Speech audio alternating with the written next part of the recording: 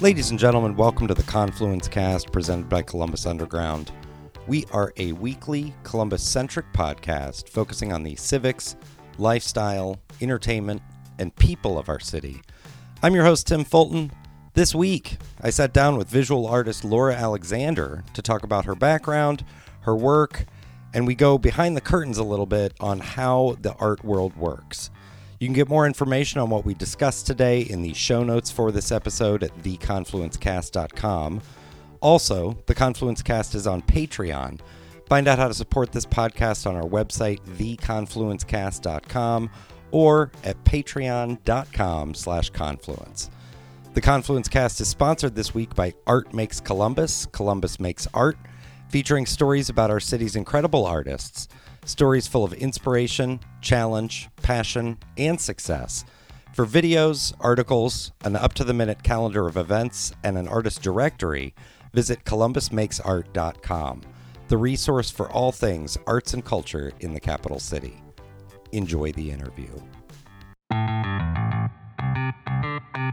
Sitting down here with artist Laura Alexander. Laura, how are you? I'm good. How are you? Good. Full disclosure to everyone listening, we've had this conversation before. I would like to note this is the first time I've ever lost an interview, but I lost it while Laura was sitting here. So it's all good.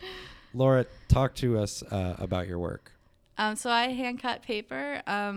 I basically draw my work out first, cut it on the back side, and then I flip it over, and then I cut multi-layers. Sometimes I paint on the back so that it casts a color into the shadows. And so what it ends up looking like is it's these layers of paper with incremental changes in the, I don't know if you'd say depth of the paper or depth of the opening that you're creating, which it's a beautiful effect. And most of the work that I've seen of yours is large scale work. And so it's arresting, it's intricate, I enjoy it a lot.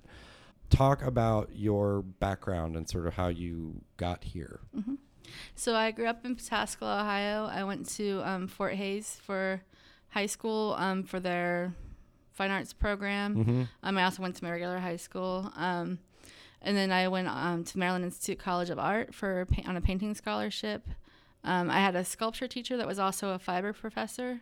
And so I pretty quickly, from getting there, decided I didn't want to paint anymore. And I started like embroidering, weaving, making sculptures instead of paintings. I did a lot of beadwork for my thesis work. And then I went to the University of Washington in Seattle. I took a year off before I went there. That was your graduate work? Yeah. Okay. Yeah. And then what was that graduate degree in? Fibers. Got it. And for those that don't know, the Fort Hays program, I was actually there for theater. It's a vocational program for like anything else, like auto shop. You go there half a day for junior and senior year to train in a specific work. There's a theater program, instrumental music, vocal music, dance, TV, radio, commercial art, fine art. What am I forgetting? Is that all of them? Did you say music? There's the two musics. Oh, maybe dance if I didn't say it. But how did you learn about that program and decide to go there? So my older sister is also an artist. She's a UX designer now, but she was in a graphic design program at the time. Okay. She mentored with one of the teachers there. And that's how she found out about the program. And then I wasn't sure if I wanted to be an artist or a doctor, so my parents actually pushed me down the art way. And so, because they're both very creative people, and that's how I found out about the program. And it was we learned how to weld there, we painted there, we went on field trips every Friday. It was like a really great exposure to the arts. So I'm familiar with how CCAD does it in terms of you do survey work when you first come in, and so you're doing all different mediums of work. Is Maryland Institute College of Art similar in that? Yeah.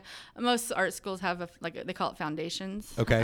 So at MICA we had color, we had color classes, we had like theory classes. Okay. We had, intro to drawing, intro to painting.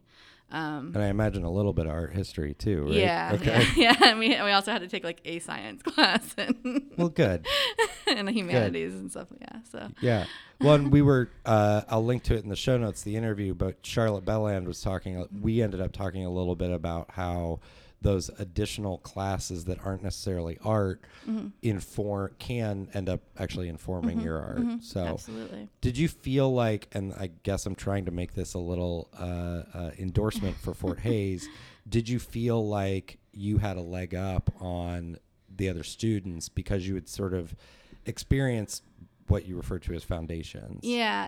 And I did actually get advanced placement in some classes, so I didn't have to take some of those foundational classes. Okay. And then, but it was a kind of it was a great thing that I was ahead, but there was also a bad thing because I was used to working independently. Okay. And you get into school and you have assignments. Like, they would give us assignments at Fort Hays and we'd laugh at them and we just do what we wanted to do. Oh. But I was lucky and I had a professor for one of my foundations classes who was like, you can break the rules as long as it's good. Okay. So I didn't want to do the homework as long as I brought in something good. There you go. He would let me get around that, but it was difficult my first year, and then I kind of got into the groove, and it was got fine. It. And so correct me if I'm wrong. It's almost like they're giving you studio time is what you're getting at Fort Hays with some guidance a little bit, but again, you ended up laughing at the assignments. So, and then talk to me about how you discovered the work that you're doing now, the paperwork. So when I was in grad school, I was drawing with my sewing machine on this transparent fabric and layering those. Okay. So it was, the drawings would, come through. And my roommate from college came to visit me from undergrad, and she was like, "Oh, you should try etching glass," because she had etched some glasses, like just mugs for her house, and she's like, "It's kind of a cool process, So I was like, "Oh, I'll go check it out." So then I started etching drawings into glass and layering those, and then after I moved back here, I hit the brakes in my car coming from Mount Vernon, moving artwork, and I broke a couple pieces. I think it was like 3 or 4 pieces. Okay. And so I went back to my studio and just kind of defeated. And actually, this piece stayed in the back of my car for a while. I'm not messing with those. I didn't even want to know. Right. I had a big roll of paper, so I just unrolled the paper and was like, I'm just going to draw from now on because drawings don't break. And then I started cutting my drawings and getting very similar results. Okay. So it was almost a decision sort of out of necessity, but you were getting the same results. Yeah. And they are arresting pieces. I encourage anybody to take a look at them. What sort of, they're super pattern oriented and intricate. What inspires that? So a lot of that comes from travel. I go around wherever I'm at and just collect patterns. Okay. Like I was just in Cuba and they have these very exquisite floor tiles. So I'm kind of doing a series now based on those floor tiles and even just the grates that on their, like blocking their windows and their doors. Oh, okay. So they have some really lovely patterns I picked up there, and I just kind of take those, translate them into paper. Okay. Paint how I want to paint them. A lot of times the palettes come from where I'm at, what I'm seeing. And you are represented by 2 galleries. What's the one in San Francisco? Simon Breitbard Fine Arts. Okay. And then the Hammond Harkins Gallery here in Columbus. Can you talk about what sort of that process is like working with a gallery and how this is literally, I think, for those sort of people like to hear how does this happen? Like how does this work? What's the arrangement there? Obviously they're taking a cut. Right. But what, like because they're an agent basically, right? Yeah. That happens to have a physical space where they can show your work, but that's not always even does your work go into their physical space, right? Right. So like with Simon Breitbard, because they're in San Francisco, they mostly work with designers and corporations. So a lot of the times it's commission work, which it just basically goes from my table to a framer to their wall. Okay. Right? But they do have 2 physical galleries. But those works, it's usually just a mix of everybody's work, so they can bring those clients in and show them the work. And and they get So they a don't good really taste of do, everybody. and this is just sort of the nature of the gallery. They don't really do shows. They just have basically, for lack of a better term, a showroom. Right. Yeah. Okay. And then have you done art fairs at all? I did like some indie craft fairs a long Okay. time ago, but that was like doing like stencil work and stuff. But instead not of, like yeah, proper, yeah. Not like, you're not going to Art Basel or anything like that. Oh yeah, I've had galleries bring my work to art fairs. That's what I mean. Yeah. And is that, is there anything different there, or I guess I'm not super familiar with how that process works either. I personally haven't been to a lot of them. So in California, they brought them to a couple, to a couple of different fairs. I did go out to New York. I was showing with the gallery in New York City for a little while, and they had my work in like an art on paper show. Okay. Or one of those like whatever art fairs. Yeah. And then I went and saw it at a different fair that was a couple weeks later. The cool thing there was I hung next to Frank Stella, which was like a really big deal there for me. you go. He's like one of my heroes. So. There you go. That's awesome. And so with the gallery here in Columbus, then what do you do for them? So the work here in Columbus is, I would say, much more focusing on the actual gallery show. Okay. Yeah. Got it. I mean, I do commission work, but I don't do nearly as much of it here as I do Okay. for outside of here. And then you still have a full-time job too that you're doing. Where do you, so with the full-time job, with the life, your life, how do you block out time for your work? How do you make time for it? I try to block out work, but it's hard because it's like, you got family stuff, you got, I have a dog, I got friends. Right. Friends come last, but I'm just kidding. Don't tell them that. But it's just a matter for like my studio is in my home, and Okay. I didn't think I would like that. I was at Junction View Studios for years. Okay. And then obviously that came down, and Gravy Yard is there. And it was kind of a turning point for me where I was like, do I buy a house? I didn't really think I could afford a house. But, Okay. if I was going to buy a house, I was going to have to work in a house because I couldn't afford both. I'm not going to pay for a studio anymore. Yeah, but it's been really good because I can run down and do put a coat of paint on something and then go back upstairs. Or I see. Okay, yeah. Yeah. So I just put a doggy door in my studio so my dog can go let it herself out. So. Oh, good. Life hack by Laura Alexander. Because you don't realize how much time that stuff takes. Because Absolutely. You go let her out, and then an hour later, I'm like, why am I still upstairs? Yeah. That's the problem with working at home, right? Yeah, is things get a little bit distracting. Yeah. So are you like, do you turn on music? Is there a TV on? What do you? It depends on where I'm at in the work. So sometimes I listen to audiobooks, podcasts. Yeah. Like Tim Fulton's. Oh, thank you. But because it is super. I imagine it's very meticulous work, and it's I imagine pretty repetitive. And so in the, let's call it the execution phase, you've already drawn it. You've probably already gotten through one layer of it. Then it's just like, okay, I got to power through this and do it. Yeah. Okay. So I listen to a lot of TV or movies. Like I said, podcasts, audiobooks, music. Yeah. Music's mostly for when I'm drawing. Okay. Or painting. And then the other stuff, it's kind of nice to have like someone else in the studio with me, just talking to me. Just talk to me. I just need somebody. I'm doing mindless work. Yeah. Give me someone to talk to. And so talk about that process a little bit. Actually, you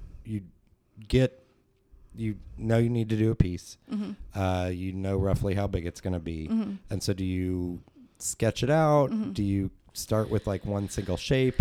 I'm a little aggressive, I think, where Okay. I don't like sketching things. So I'll do it if I have a commission. Like I'll be like, oh, here's a sketch. Okay. But when it comes to like making things that I just want to make, I just like lay the paper out and just start going at it. And you just start. For better or worse. You start with the sketch, right? Yeah. And you've got like a ruler down, so you're creating. If it's hard cuts, Got it. Like I'll draw a compass, whatever I need to get those geometric shapes in there, right? Yeah. And then once I'm happy with that, I start cutting. Okay. And then so you're starting with that base. I don't know why I think this is a weird question. Do you start with the top piece of paper or the bottom piece of paper? The top. Always. Yeah, always. And so always, then do you, because the top has the larger holes, and so then do you just put that, because you cut from the back, I imagine. Yeah, right. Right. So everything, I work on the reverse on every layer.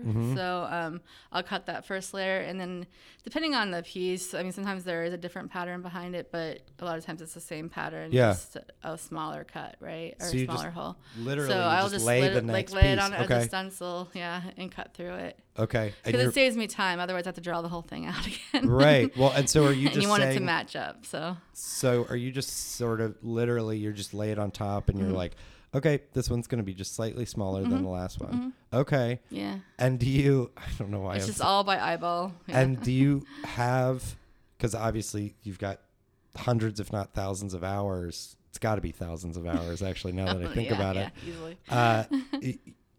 What's the amount of difference in terms of space for each layer? Like, how many layers it depends on the piece. Like, some pieces are 3 layers, but they look like they're a lot more. Some pieces are 20 layers. It just depends. Because especially when I do ones that have like multiple layers just butted up against each other. Yeah. And then also I'll additionally have ones that aren't. That's like a puzzle I have to put together, basically. Little spacing between. Yeah. Okay. So there can easily be 20 or more layers in those pieces.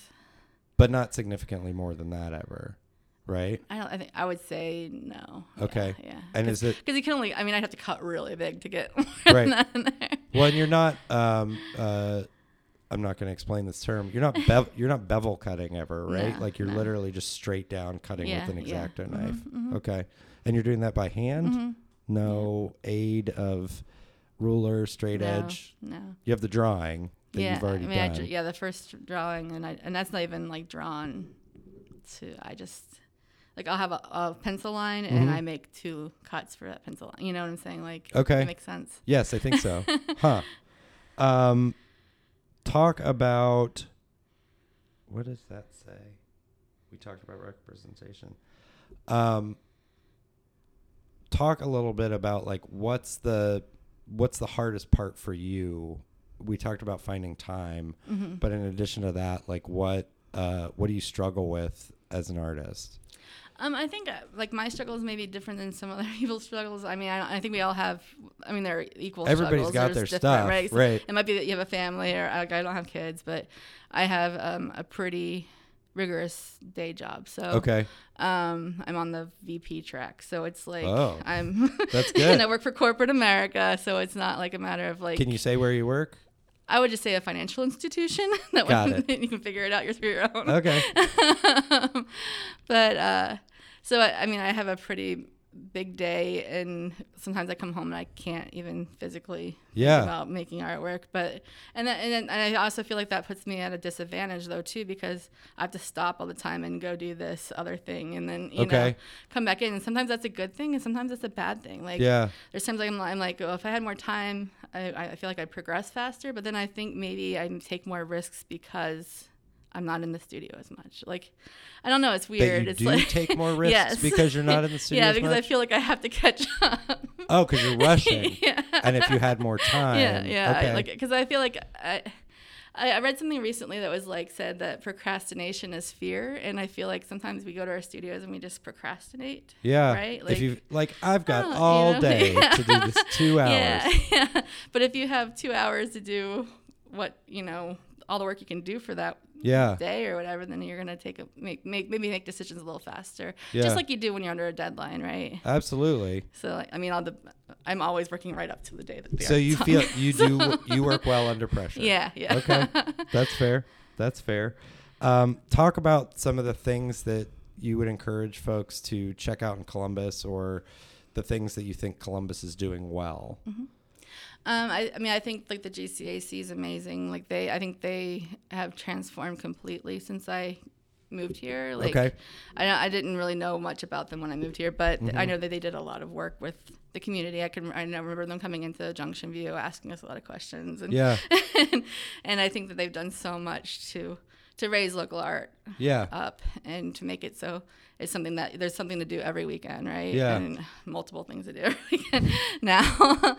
I mean, I moved back to Columbus thinking I'd be out of here. That you wouldn't be here for long. Yeah. Okay. Yeah. I joke to this day, like I started my job almost 15 years ago. I was like, I'll be here for 6 months. It's 15 years later. And here we are. Because Columbus has a great art scene. Junction View was amazing. It was like lightning in a bottle for me at the time. And I think Franklinton has all that going for it now. Mm-hmm. And I'm too old to have the energy to do all the time. But, right. But like, I just went to Urban Scrawl. It was amazing. Mm-hmm. Like always. You got the arts festivals. Yeah. Are there things that you would like to see Columbus do better, or basically holes that you see that should be filled? I don't know. I can't really think of any holes because we have the Wexner. We had and then, I felt like for a while, we just had the museum for a while. And then it was the Wexner came in, and that was pretty amazing. Yeah. I think the Pizzuti's amazing. It's great that it's part of the museum now. Yeah. It's totally a different kind of artwork than you would go to the CMA to see. So I think that's pretty awesome. I don't know. There's lots of opportunities for artists. There's artist grants. There's professional grants. Like I got a professional grant to go to Cuba, so that was amazing. So it gives you the opportunity to make your own opportunities too. You can choose somewhere you want to go or some class you want to take and apply for a grant. And did you your gallery, you got representation from the galleries. They sort of found you, right? Mm-hmm. But you were pursuing grants and stuff like that. Mm-hmm. What was it was it art school that sort of armed you with knowing like, here's what you got to do to be a working artist? Yeah. And I mean, they taught us in grad school how to fill out like a grant and that sort of thing. And you got to go to grad school for that? No, you don't. But I'm just saying that was something that we learned there. I guess what I'm asking is they don't teach you that in undergrad, right?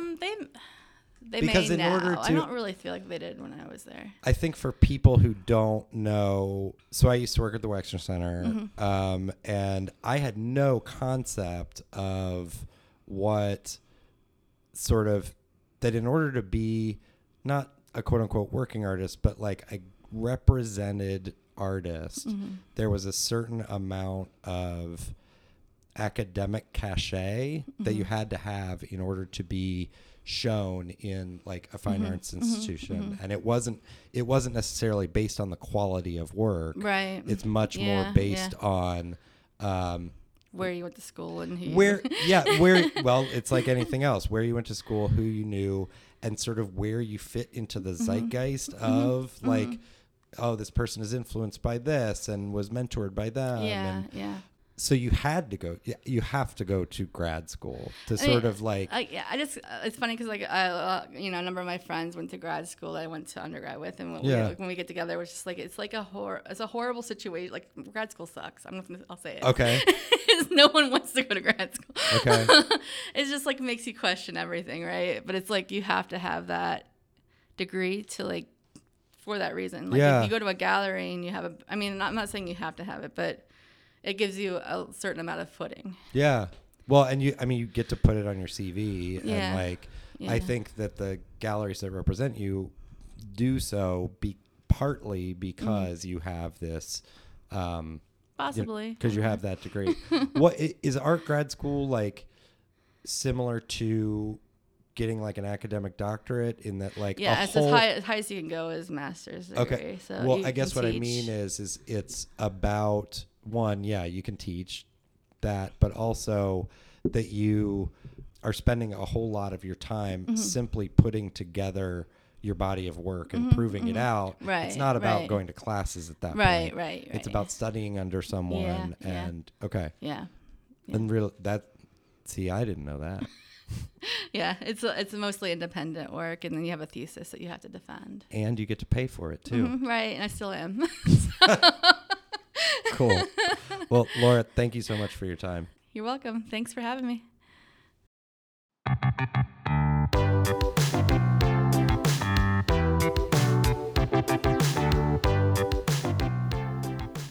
Thank you for listening to the Confluence Cast presented by Columbus Underground. Again, you can get more information on what we discussed today in the show notes for this episode at theconfluencecast.com. Please rate, subscribe, share this episode of The Confluence Cast with your friends, family, contacts, enemies, your favorite artist. If you're interested in sponsoring The Confluence Cast, get in touch with us. We can be reached by email at info@theconfluencecast.com. Our theme music was composed by Benji Robinson. Our producer is Philip Cogley. I'm your host, Tim Fulton. Have a great week.